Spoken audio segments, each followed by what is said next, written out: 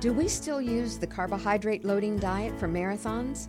Our guest today is going to bring us up to date. You're listening to Nutrition Edge on ReachMD, and I'm dietitian Kathy King. Nancy Clark is a sports nutritionist in Boston, home of the Boston Marathon. She has worked with marathoners, Red Sox, college, elite, and Olympic athletes, as well as recreational athletes. Nancy's book, Sports Nutrition Guide, has sold over 500,000 copies. She writes a monthly column, The Athlete's Kitchen, that is syndicated in over 150 publications. Today we'll be discussing nutrition for running marathons. Nancy, welcome to the program. Well, thank you, Kathy. I'm honored to be invited.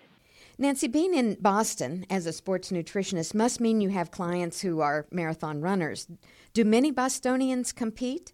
The Boston Marathon is certainly on the bucket list for a lot of people in Boston. And nowadays, it's also on the bucket list for people all around the globe. And there are actually many doctors that come to Boston just to train the marathon.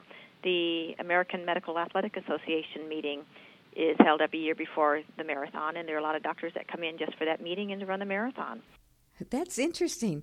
I know diets are individualized, but I'm sure listeners will want to know the general nutrition goals when training for a marathon. Yes. Each person's body is very, very different when it comes to marathon running and nutrition. For example, some people can eat before they run and have no problems whatsoever, whereas other people go, whoa, they need to wait 4 hours. Bill Rogers said it very nicely. He said, you know, Nancy, more marathons are won or lost in the porta toilet than they are at the dinner table. So when I'm working with marathoners, first of all, we have to establish if they have intestinal problems.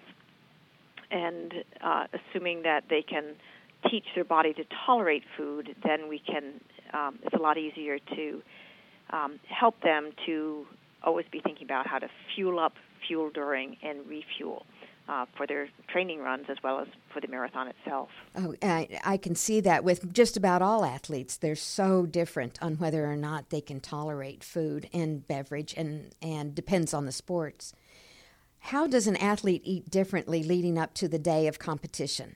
Do they still use the old carbohydrate loading diet? Well, the way that I look at it is every day a runner or an athlete should be eating a diet that's based on grains, fruits, vegetables. These carbohydrates are what fuel the muscles. They want some protein to build and repair the muscles, but it's always 3 times more carbs than protein. And you need to practice your eating during your training.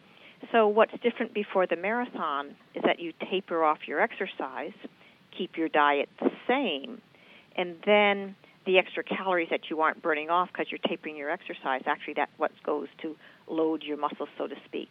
So the last thing anybody wants to do before the marathon is to change their diet. I know of one person who, back in the days of carbo loading, said, I carbo-loaded. I thought it meant stuffing myself with pasta. And she stuffed herself the night before. The next morning woke up feeling like a beached whale and had a pretty slow race. I know somebody else that said, I'll carbo-load the all-natural way, and ate lots of dried fruits and ended up with diarrhea. So don't change your diet before the marathon.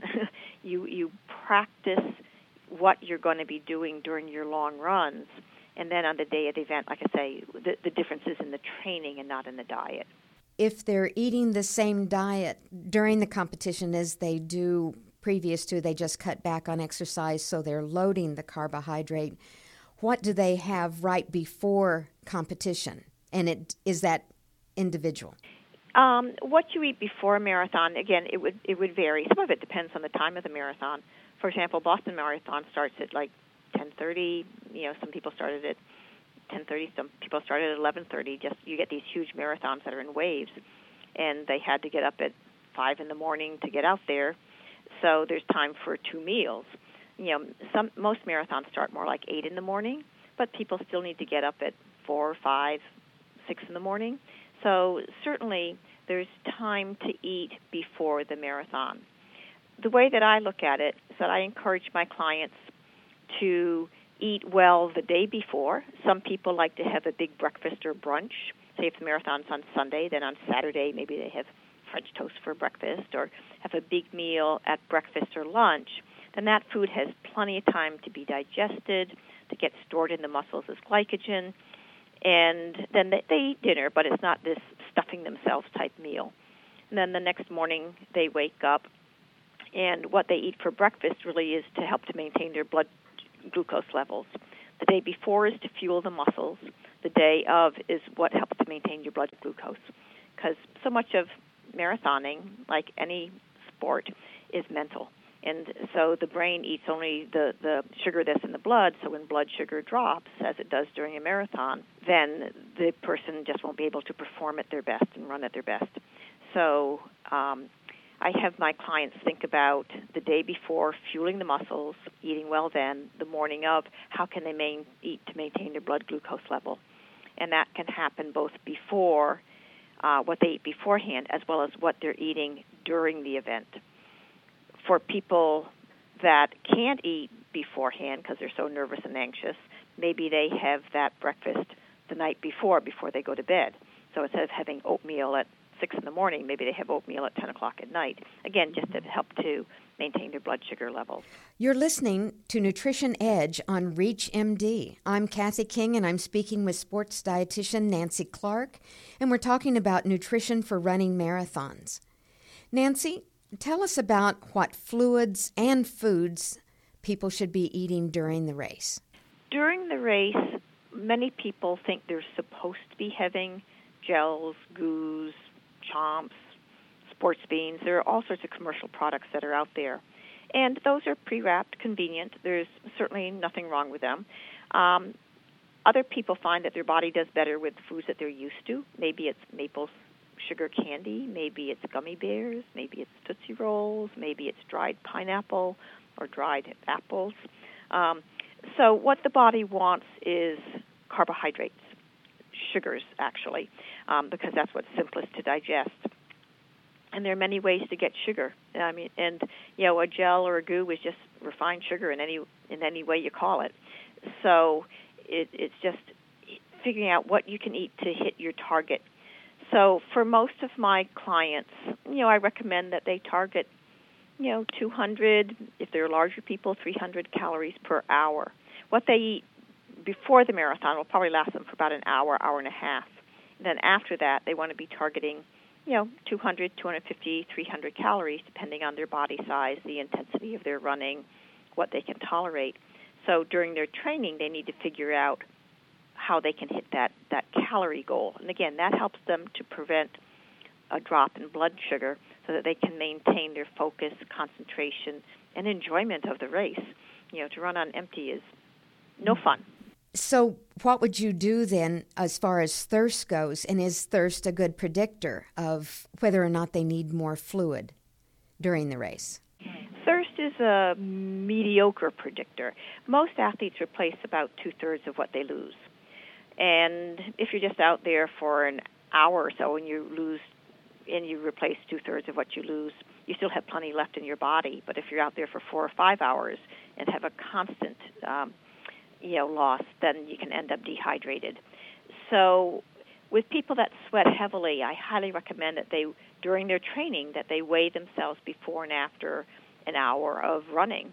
And then they can figure out how much weight they lost. 1 pound is 16 ounces. If they lost 2 pounds during their hour-long run, then that's 32 ounces. That's a quart. And then they know they can hit their target. If they know they lose 2 pounds an hour, they need to drink 8 ounces every 15 minutes. If they drink 8 ounces of a sports drink, then they get calories in that as well. So their job is to prevent dehydration by knowing their sweat rate, hitting that target, and to prevent their blood sugar from dropping by eating, getting enough calories as they go along. So, when people hit those targets and prevent dehydration and prevent their blood sugar from dropping, then they don't hit the wall, and they have a lot more fun during the marathon. A lot more, yes. So that brings me to the next question. Are there different nutrition considerations for elite competitors who finish in less than 2.5 hours compared to people who take 4 to 6 hours to finish the competition? Yeah, the runners that take 4 to 6 hours essentially are packing a picnic along with them. They're going at a slower pace, so their body can, digest food more easily. The very elite runners, you really won't see them chomping on an energy bar during the marathon. They barely are able to take in a swig of sports drink. But again, their bodies are trained to go the distance, and they've learned how to manage the fluids in the way that works for them in their digestive tract. But the big difference is that just in 2 hours versus 6 hours, you can, just with the intensity of the exercise, they just aren't able to consume anything, but their body is trained to go the distance. The 4 to 6 hour runners, they just have a whole different training system, and they need more fuel during the event. All right. So they could potentially eat a lot and drink a lot during the competition? Well, they want to hit their targets. If they're out there for 4 hours and if they're hitting 250 calories an hour, then in 4 hours they're taking in 1,000 calories. With the marathon runners, what they eat beforehand will probably last them a good hour and a half, if not 2 hours, so that they don't have as urgent a need for calories, although it really helps them to maintain their blood sugar level. And they've all really fine-tuned a program so that they know what to do, what they're going to take, what exactly works, how much, and they've got it really down to a science. So we know that you have to have something after the event. What are the important times and foods that you eat after the event? After a marathon, my attitude is like, have whatever you want. Some people are feeling really nauseous and queasy, and for them, some chicken noodle soup, some broth, some sports drink, something salty is probably what's most appealing. It's really during your training that you want to pay attention to what you eat for recovery, because when you're training, the next day you're going out and you do a long run, and then the next day or the day after, you're training again. After the marathon, you're on vacation. But the concept is the body wants carbohydrates to refuel the depleted glycogen. It wants protein to build and repair the damaged muscles. So we're looking for 3 times more carbs and protein. Chocolate milk is certainly a popular recovery food. Most people, after they do a long run, they go home and maybe they have French toast for breakfast. Again, it's carb-protein combination. I'm concerned when the people do a long run and then they just have a protein shake. The protein builds and repairs, but it doesn't refuel muscles. And so protein doesn't replace depleted glycogen stores. So think 3 times more carbs and protein, and standard foods will do it just fine. A fruit smoothie made with Greek yogurt, a plate of spaghetti and meatballs, a bowl of cereal and milk, a peanut butter and jelly sandwich. So there are many ways to get carbs and proteins in the familiar favorite foods that all runners seem to enjoy. Can you summarize, Nancy, for us what you want us to remember about sports nutrition for a marathon competition? Yes. The important thing is to remember that part of your training is to train your intestinal tract. So before every long run, you practice your fueling, you practice your drinking, so that you learn what works for your body, how much, how often you could consume something. You want to learn your sweat rate so that you can drink the right amount, not too much, not too little, to prevent dehydration. You want to learn how many calories your body can tolerate. And generally, I'd be looking at what you eat beforehand, lasts you for about an hour, hour and a half, and then you want to be targeting, depending on your body size, 200, 250, 300 calories per hour thereafter. How are you going to consume those calories?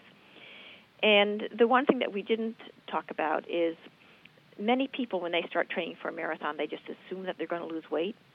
And it's like, no, you don't train a marathon to lose weight. Many people end up getting a lot hungrier and they actually gain weight. But it's very hard to lose weight when you're doing endurance exercise. So just put that goal on the back burner and focus more on fueling, because food is fuel, and it's really going to help you to be the faster runner, even though many people think, oh, if I'm just lighter, I'll be faster. I have so many examples of people who, when they're better fueled, they're faster. Nancy, thank you for bringing your sports nutrition insight to us. This has been wonderful. It's been my pleasure, Kathy. Thanks to our guest today, sports dietitian Nancy Clark. We've been discussing nutrition for running marathons. I'm Kathy King, and you've been listening to Nutrition Edge on ReachMD. Be sure to visit our website at reachmd.com, featuring podcasts of this and other series. Thank you for listening.